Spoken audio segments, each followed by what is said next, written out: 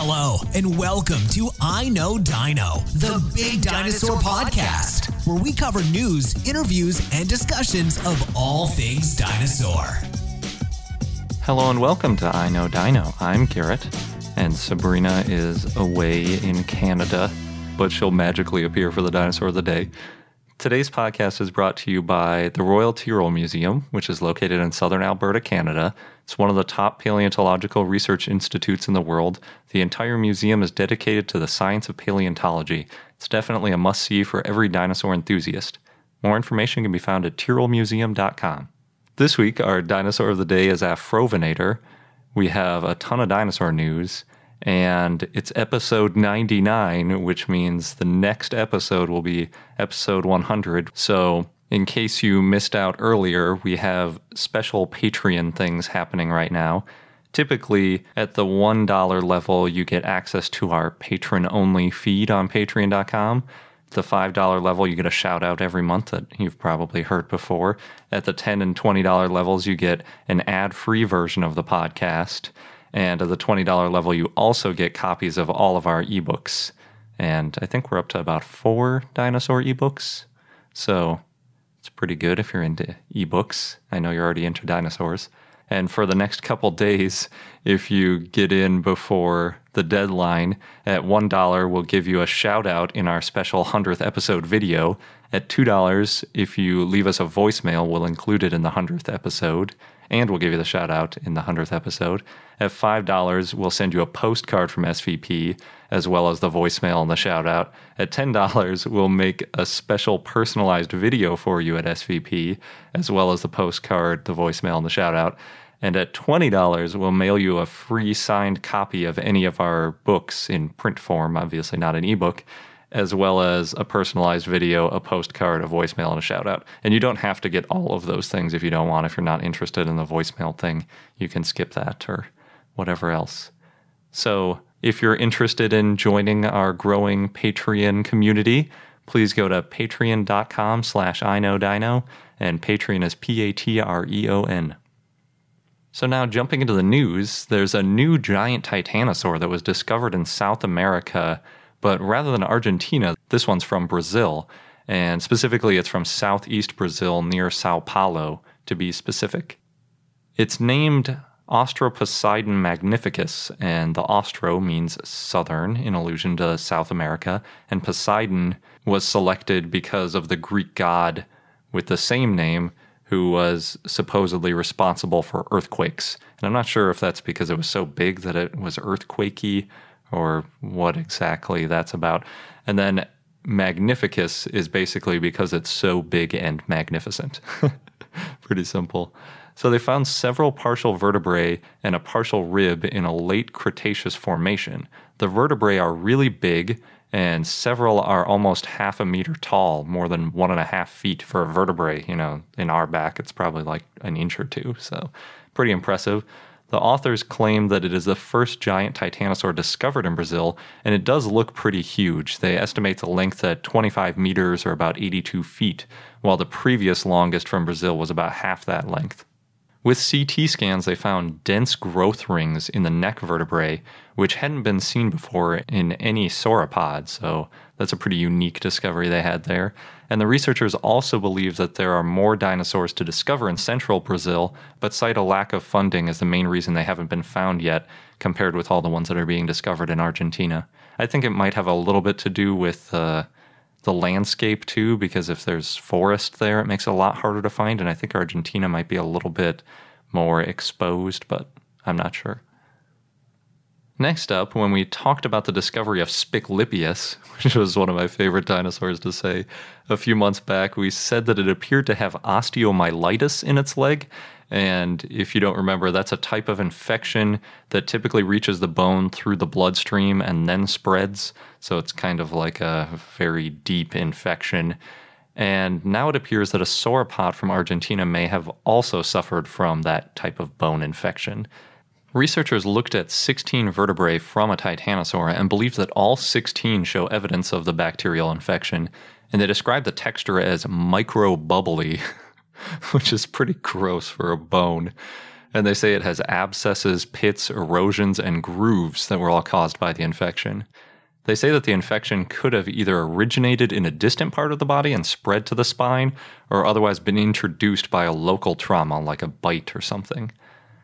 There have been other paleopathologies described in sauropods, including diffuse idiopathic skeletal hyperostosis, or DISH, where ligaments calcify around the spine, as well as fused vertebrae in other specimens.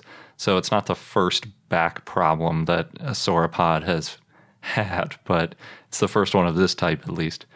So even these huge titanosaurs that we typically think of as being pretty immune to predation still had plenty of issues to deal with. So it's not easy being enormous.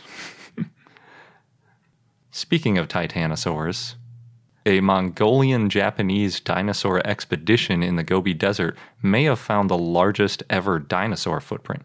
The footprint is over 42 inches or 1 meter long and looks like it's from a titanosaur. And I say 42 inches long, but you probably know that sauropods had pretty round feet, kind of like an elephant foot, so it's more like 3.5 feet in diameter, which is just enormous. There's a picture of the guy who discovered it laying next to it, and it's like just this enormous, almost like one of those big dog beds for like a Great Dane or something. The print looks to be about 80 million years old, but we don't know what dinosaur it came from, and there haven't been any titanosaur bones recovered in Mongolia that I know of, so hopefully the recent Institute for the Study of Mongolian Dinosaurs tour through Mongolia inspired some new paleontologists who will go out and find the footprint's creator soon. There are a couple new VR dinosaur things that I want to talk about. First, there's a new game for the Oculus Rift called Jungle Dino VR, and it only cost $10, so I didn't have high expectations, which was probably a good thing. If you Google it, you'll see a few videos that are 10 to 20 minutes long and kind of show what the game has to offer, and that's pretty much how long it takes you to go through the entire game. So it's kind of like walking through a wildlife preserve with Jurassic Park, like the original style dinosaurs, complete with a sneezing Brachiosaurus and a territorial T-Rex. And they all basically just do one or two things, and most of them get activated when you kind of walk up to a certain point. And aside from the Brachiosaurus and T-Rex, there's a Parasaurolophus, Triceratops, Gallimimus, Stegosaurus, Ankylosaurus, featherless giant Utah raptors, also known as velociraptors in Jurassic Park, and Dilophosaurus, which actually was relatively realistic. They made it like the full Dilophosaurus size rather than the goofy little dog-sized one. And even though it's really simple, I enjoyed it immensely because you can walk up right next to these dinosaurs for scale, and then you're looking up at the Brachiosaurus, and it's, you know, in the style where it's got the Giraffa-Titan type neck where it sticks straight up. But even just like walking up next to the Triceratops is pretty cool to do. And I think the Triceratops was the only one where you could kind of interact with it specifically. And on the Triceratops, you could like hop on its back and then ride it around a little bit like a horse. That was kind of fun. Although I got stuck a few times on like invisible walls and stuff. But yeah. So if you have an Oculus Rift, Jungle Dino VR is probably worth getting. Don't expect to spend a ton of time in it, but for $10, it's pretty cool to be able to go up and look at dinosaurs from all the different angles and things. The other VR news comes out of England. There's a few bits of the Jurassic Coast along the English Channel that are the topic of the 5th video in the Beautiful Britain in 360 Degrees series. Previously, they've covered things like the Tower of London and Hadrian's Wall. I think I'm saying that right. It's narrated by Chris Pamplin, who gives tours of the area, and it's a great way to see it if you can't make it there in person, like me. You don't have to have a VR headset or Google Cardboard to see it. You can watch it on YouTube and then just drag the video around with a mouse like you're doing any kind of virtual tour. But since Google Cardboard is so cheap now, and it's available on Android and iPhones, I think it's probably worthwhile for everybody to just get one of these little viewers if you have a capable smartphone, because they're so cheap. They're like $10, and then you can do this Jurassic Coast thing, you can do the David Attenborough with the Titanosaur, and there's more and more dinosaur things popping up in VR that are all really fun to watch. We have a ton of news out of the UK this week. If you're from the UK, you may be familiar with Eastnor Castle in Herefordshire, and every year Eastford Pottery runs an event in the courtyard of the castle to invite visitors to help make big terracotta-type sculptures. This year they made terracotta heads of a T-Rex, Triceratops, and 2 raptors. They had to coil up long lengths of clay to make a structure for the head before smoothing out the surface and finally adding decorative scales to it to kind of give it some personality. They estimate that over 1,000 people helped on the structures, and they look really interesting. The scales are all individual pieces of art by different people who happen to go through the castle, so they have a really eclectic look to them. Right now they're on display at Eastnor Pottery, and they also have the pictures on their Facebook page, so we'll post a link if you want to see what they look like. The Triceratops, I think, is my favorite. The picture they have of the T-Rex head is like leaning against a fence post, and it looks like it's kind of smushing it.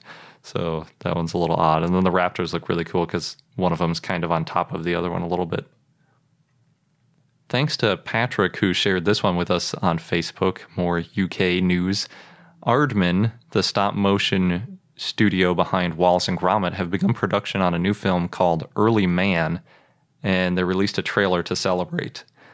In the very brief trailer, it shows a caveman and a wild boar type thing running away from some huge dinosaur-like head. So it's not going to be very scientifically accurate, given that you have a caveman and dinosaur, but it will probably be pretty funny, especially if you're into the Wallace and Gromit or Chicken Run, I think it was called, comedy. The trailer says that it'll be released sometime in 2018, so I'm sure we'll hear more about it later. Last piece of UK news, there's a chapter book by Tom Fletcher called The Christmasaurus, about a boy and a theropod who meet on Christmas Eve. Anyway, it must have been really popular in Britain because there are 8-foot-tall versions of this dinosaur in Manchester and Bristol, and they're made out of giant crumpets. The company Warburton's apparently supplied 2,500 giant crumpets to make each sculpture, which is just gloriously British. Apparently, the book is already being made into a film, so if you're in the mood for some Christmas dinosaur mashup, you're in luck.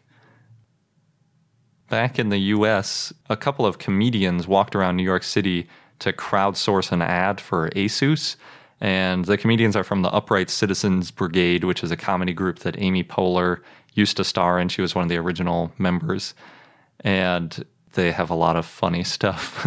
So the ad basically boiled down to these comedians walking around and interviewing, they said, hundreds of people on the street and asking, like, what should the ad be like?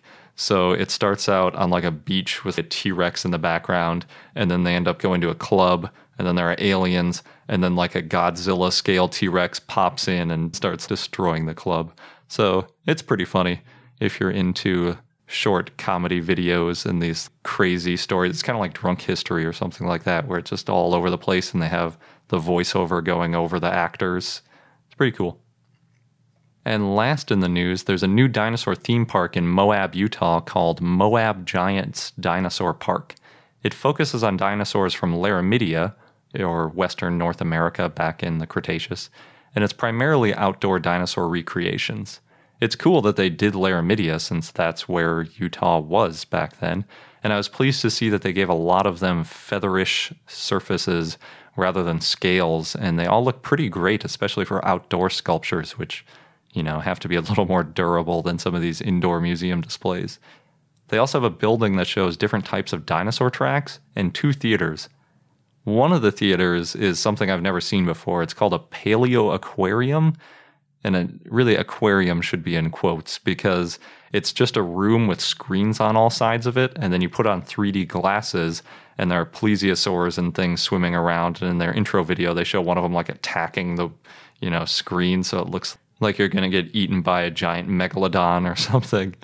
And on the site, they also have a cafe and a bunch of kids' activities. So it looks like a pretty good stop. It's a little bit on the expensive side, with adult tickets going for $16 and youth tickets going for about $12, but it's almost certainly worth it if you're going through the area on the way to something else. It's kind of in the middle of nowhere. Before we get into the dinosaur of the day, we have another word from the Royal Tyrrell Museum. The Royal Tyrrell Museum is one of the largest and most respected paleontology museums in the world. The museum takes you on a journey through time that brings you face to face with some of Canada's mightiest dinosaurs. With 9 ever-evolving galleries, fun hands-on activities, and the rugged beauty of Alberta's Badlands that yield the greatest diversity of dinosaur fossils in the world, there's something for everyone. Yeah, and for those of you who may not be able to make it out to Drumheller, Alberta, where the museum is, they do offer distance learning programs, which sound awesome. So they have one that's the Royal Tyrrell Museum Virtual Visit, and it's basically this interactive visit, and they guide you through their galleries and exhibits, and it's for group sizes of up to 35 people. There's also a program called A Museum at Work. This one's geared more towards students, grades 7 to 12, it says, but it's also available to the general public. And in this one, you get to meet some of the people who work at the museum. So this includes fossil technicians, educators, exhibit designers, librarians, marketing staff, and more people. So you get a wide range, a feel for what it's like to be at the museum or to work at the museum. So distance learning, if you don't know, it just means that it's a way to virtually learn. And a lot of common ways to do this is through like online courses. And so you don't have to physically be at the site. And there's all different kinds of ways to do it. You can have more video interaction, more this interactive type. It sounds like a lot of Q&A with the Royal Tyrrell stuff. There's also just sometimes straight online and text. It just depends on the program. Okay, interesting. It's definitely a good option if you have a bunch of people that want to learn about dinosaurs.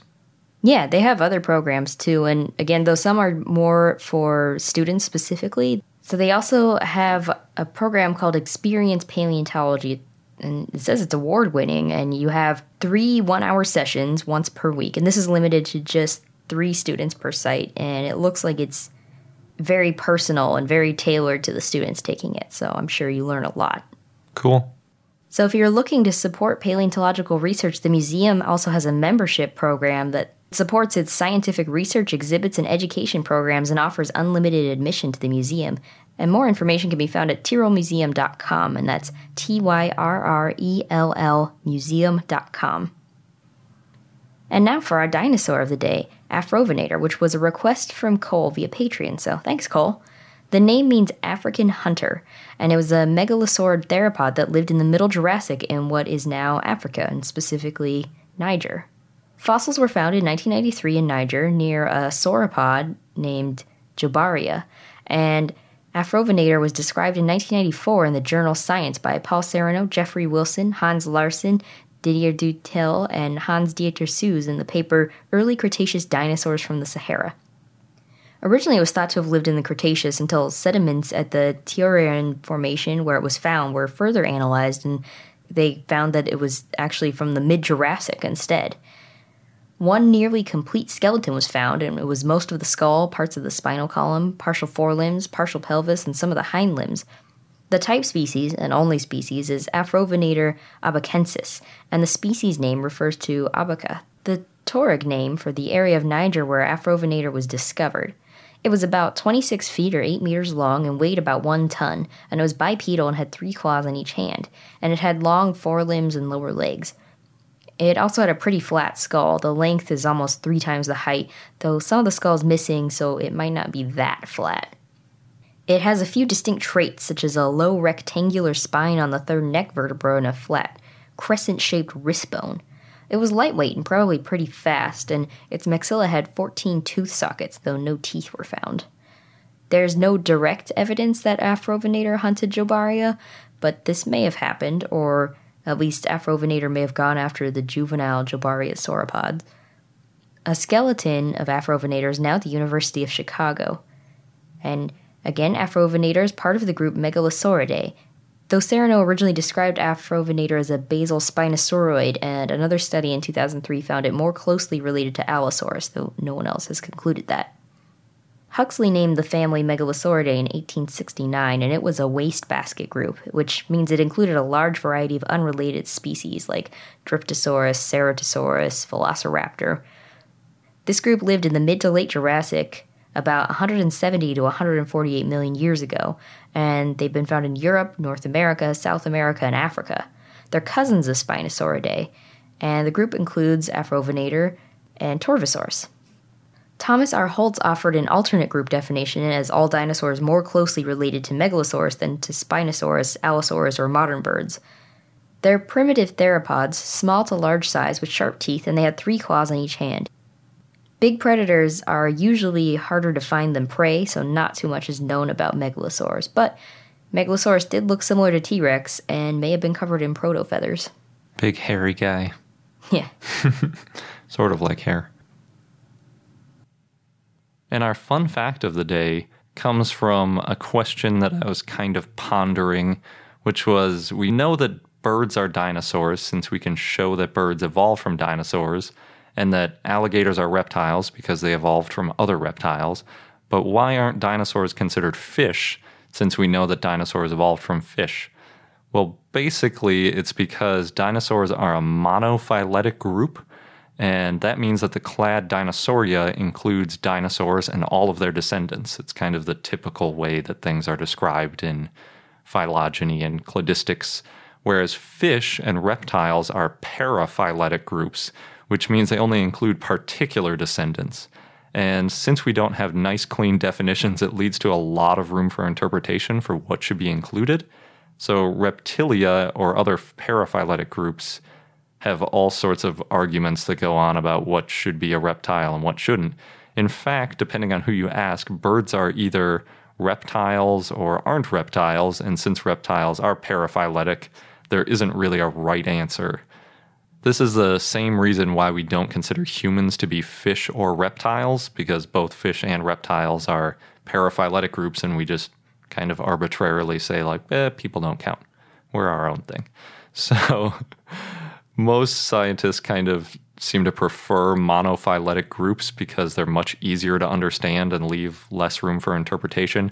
And I definitely prefer them because it gets really confusing when you start talking about reptiles and then you have to make all these exceptions. Whereas dinosaurs, it's just, well, they evolved at this point, and then anything that came after them is also a dinosaur, including birds. Although then you have to say non-avian dinosaurs, which I guess are like a paraphyletic group. Anyway. Interesting. Yeah. And that wraps up this episode of I Know Dino. Thanks for listening. Again, as a reminder, you have 2 days to get in on our 100 episode special. We want to celebrate with you. We'll include you in our podcast, or give you a shout out in a special video, or even send you awesome stuff from SVP. So you have until October 21st to go to patreon.com/iknowdino. Thanks again, and until next time. Thank you for listening to I Know Dino. If you have any questions or comments about dinosaurs, we'd like to hear from you at plesiosaur@iknowdino.com. And for more information on dinosaurs, go to iknowdino.com or follow us on Google, Facebook, Tumblr, or Twitter at I Know Dino.